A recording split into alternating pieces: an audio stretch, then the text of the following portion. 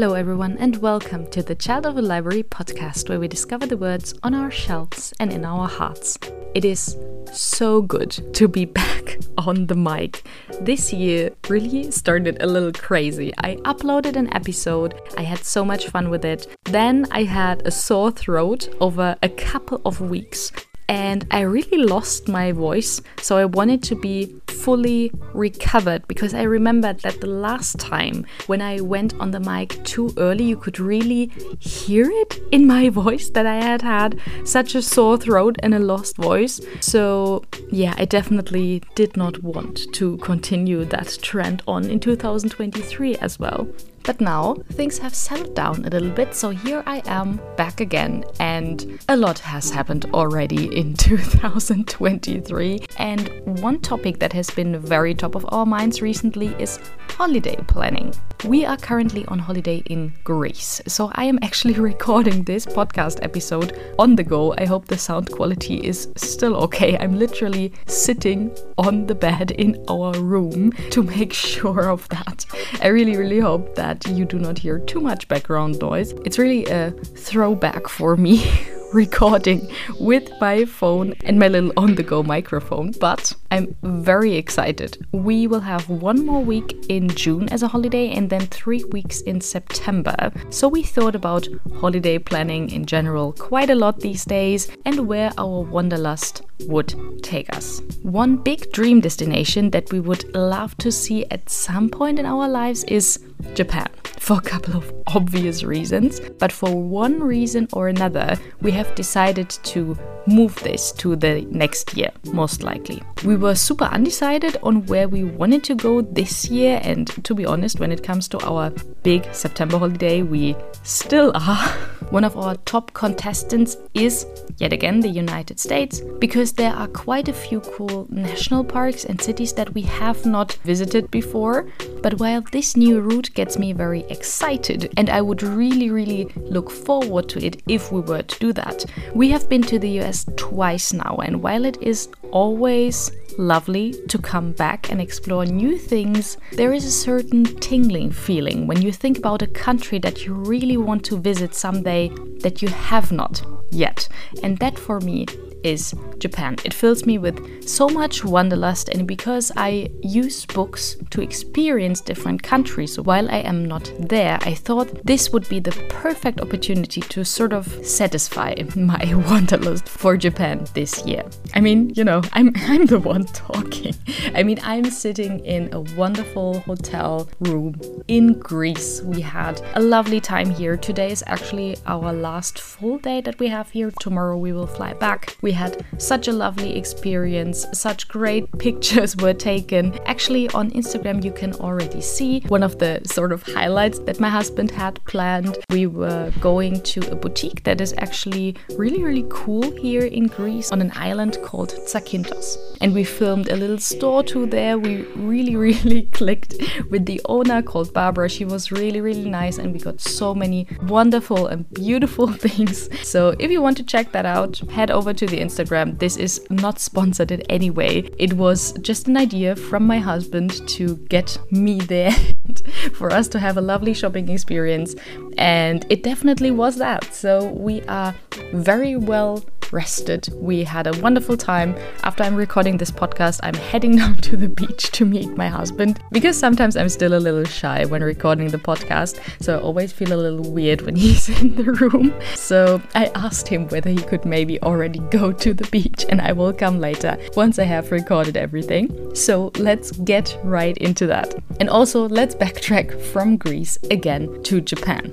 One key trigger for me to actually do this episode was when I got my Christmas gift last year, which is basically a book nook made out of wood that if you assemble it and put it on your shelf between books, it looks like an ancient Japanese alleyway. It's so beautiful, and it even has lighting. So it also has this centerpiece vibe on the shelf, but I tell you, It is what we in Germany call Fuddelarbeit, meaning that you have very small pieces. It's a little bit messy because you need to use a lot of wood glue. You need a lot of patience and a not shaking hand. And this project was a prime example of the so-called Fuddelarbeit. But I tell you, it was so worth it. I will put a link to the video that I filmed along the way when setting it up in the show notes. It's really, really beautiful. So when I put together that book nook, I thought, where do I put it on the shelf? Where does it make sense? But the thing is, it did not make sense anywhere because I don't organize by genre, but by color. So what do? I can't just put it in the brown corner because the brown corner is at the very top right of the shelves and there it would not have the opportunity to shine as it should have. So to conquer this little challenge, I actually rearranged my shelves so that there's space for a dedicated Japan area where now the book nook fits perfectly theme-wise, and it brings me so much joy to look at it. And you can also see that little bookshelf tour that I put together on my social medias. It brings me so much fun. I really made an entire Japan shelf with all of the books that I have already read that are set in Japan or are by Japanese authors, or also the ones that I'm very, very excited to read. And this brings us into the topic of today's episode, because I want to share that positive energy of books that are set in Japan or books that are written by Japanese authors that I have on my list and that I'm super excited for. The first one I have on my list is Lonely Castle in the Mirror by Mizuki Tsujimura. This book is actually said to have a very similar vibe to Studio Ghibli, which is of course a selling point for me. And I'm very sure that if I read you the synopsis now, you will totally understand why. 7 students are avoiding going to school, hiding in their darkened bedrooms, unable to face their family and friends, until the moment they discover a portal into another world that offers temporary escape from their stressful lives. Passing through a glowing mirror, they gather in a magnificent castle which becomes their playground and refuge during school hours. The students are tasked with locating a key hidden somewhere in the castle that will allow whoever finds it to be granted one wish. At this moment, the castle will vanish, along with all memories they may have of their adventure. If they fail to leave the castle by 5 p.m. every afternoon, they will be eaten by the keeper of the castle, an easily provoked and shrill creature named the Wolf Queen.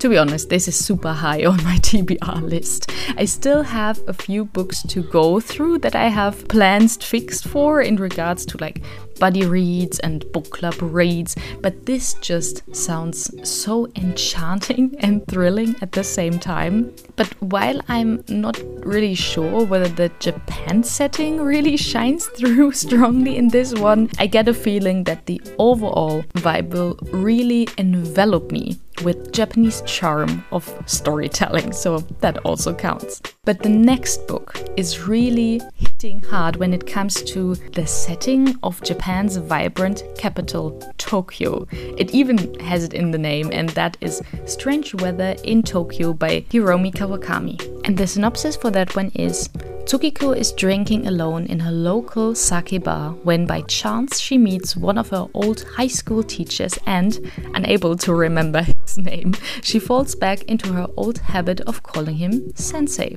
After this first encounter, Tsukiko and Sensei continue to meet. Together, they share edamame beans, bottles of cold beer, and a trip to the mountains to eat wild mushrooms.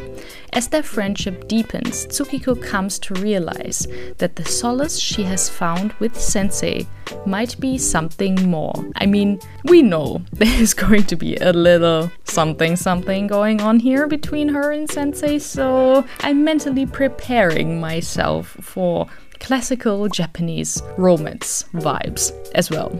We shall see. Also revolving around women in Japan, but in a more historical setting, are the next 2 books that I have had my eyes peeled on for quite some time. So let's start with the one that also has a romance element to it, just like with Strange Weather in Tokyo. And that is, I think by now, really a classic. Memoirs of a Geisha by Arthur Golden. I feel like everyone who even has a remote interest in Japan has heard of this and most likely mainly promoted through the astonishing and incredible movie adaptation from 2005. 2005, wow, wow, that is so long ago. Wow. My mother showed it to me back then, and I'm not gonna lie, I feel this is also where this entire Japan craze in my head started, where I felt that I definitely wanted to visit this country at some point. From the set design, the fabrics, the vibes of it all. Of course, taking into account that it is more of an historical tale, and of course the Japan of the modern times is very different. But I think you get my meaning where I'm coming from. This really was the spark that sort of started it all, so that I familiarize myself more with the country as it stands today. But for everyone who maybe does not know what this story is about, here's the excerpt. In Memoirs of a Geisha, we enter a world where appearances are paramount, where a girl's virginity is auctioned to the highest bidder, where women are trained to beguile the most powerful men, and where love is scorned as illusion.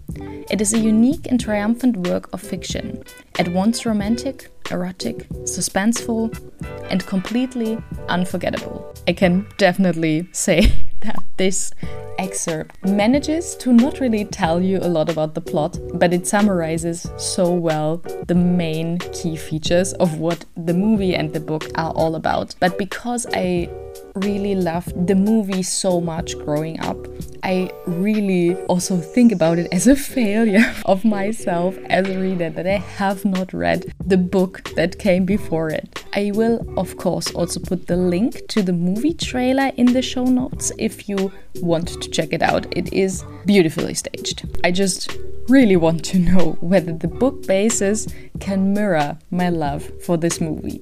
And another story from the Japan World War era that I have had on my TBR for a little while is The Makioka Sisters by Junichiro Tanizaki. I don't have this particular book yet, but if I do at some point, I would get it in this really nice Penguin Vintage Japan edition that perfectly matches with my copies of The Housekeeper and the Professor by Yoko Ogawa and The Wind-Up Bird Chronicles by Haruki Murakami. The Makioka Sisters explores the stories of sisters finding their way in the Japanese aristocratic class. And it also says, in Osaka in the years immediately before World War II, 4 aristocratic women try to preserve a way of life that is vanishing. Tsuruko, the eldest sister, clings obstinately to the prestige of a family name, even as her husband prepares to move the household to Tokyo, where the name means nothing. Sachiko compromises valiantly to secure the future of her younger sisters. The unmarried Yukiko is a hostage to her family's exacting standards, while the spirited Taeko rebels by flinging herself into scandalous romantic alliances. Filled with vignettes of upper-class Japanese life and capturing both the decorum and the heartache of its protagonist, The Makioka Sisters is a classic of international literature. I don't know, I really love reading about sisters, maybe because I don't have any siblings, and sometimes you just want to know about the things that you don't personally have in your life. And to be honest, every time when I hear the synopsis of this book, I am reminded of the Bennet sisters in Jane Austen's Pride and Prejudice because of the rough outlines of them. You know, one sister really trying to uphold the family name, the other one really being scandalous, the other one really trying to fit into the standard, but on the other hand really standing out of it. So yeah, this is definitely the vibe I'm getting, and I'm all here for it, to experience something along the lines in a Japanese setting. And the last one, and also my most recent addition to my shelf, is She and Her Cat by Makoto Shinkai. I was in Berlin for a business trip, and I took the time in the evening to go to Dussmann, which is a very big book and music store right in the city center of Berlin. They were open until midnight, so I definitely could not pass up that opportunity to peruse floors over floors of books when you can. There I saw this book, She and Her Cat, in the English section, and it has the most stunning cat illustration on the cover. It is so incredibly cute, and I just could not walk past it. I was instantly vibing with that cat on the cover. I will, as always, put all of the covers of the books that I mention, and especially if I mention something specific about the design that popped into my eye, or if I mention a special edition like with the Makioka sisters, I'm always putting those specific ones into my Instagram highlights. So if you want to see the lovely cute cat, definitely check that out. And I think that the story really sounds so relatable in a way for some people. So this is how it goes. This is the story of Miyu, a woman who lives alone with her cat, Chobi. As Miyu navigates the world of adulthood, she discovers both the freedom and loneliness that come with living independently. And Chobi learns of the outside world through her actions. Time drifts slowly for Miyu and her cat, but the harsh realities of the world soon catch up. Dun dun dun! It sounds so very ominous. And for someone who really loves cats, it is an absolute no-brainer to obtain this book. I mean, come on. I can clearly envision this cute little kitty sitting on a windowsill in a Japanese apartment. Oh, I just love that picture. Those were all of the books that I have on my list for you today. I hope this also inspired you to maybe a little daydreaming with me about Japan. I really feel so inspired about all of these installments. I'm not sure if this episode really helped with my wanderlust, to be honest. But, oh well. If not, then our stay here in Greece hopefully will. And I will come back well rested. And until next time, I hope that we discover the words on our shelves and in our hearts. Bye!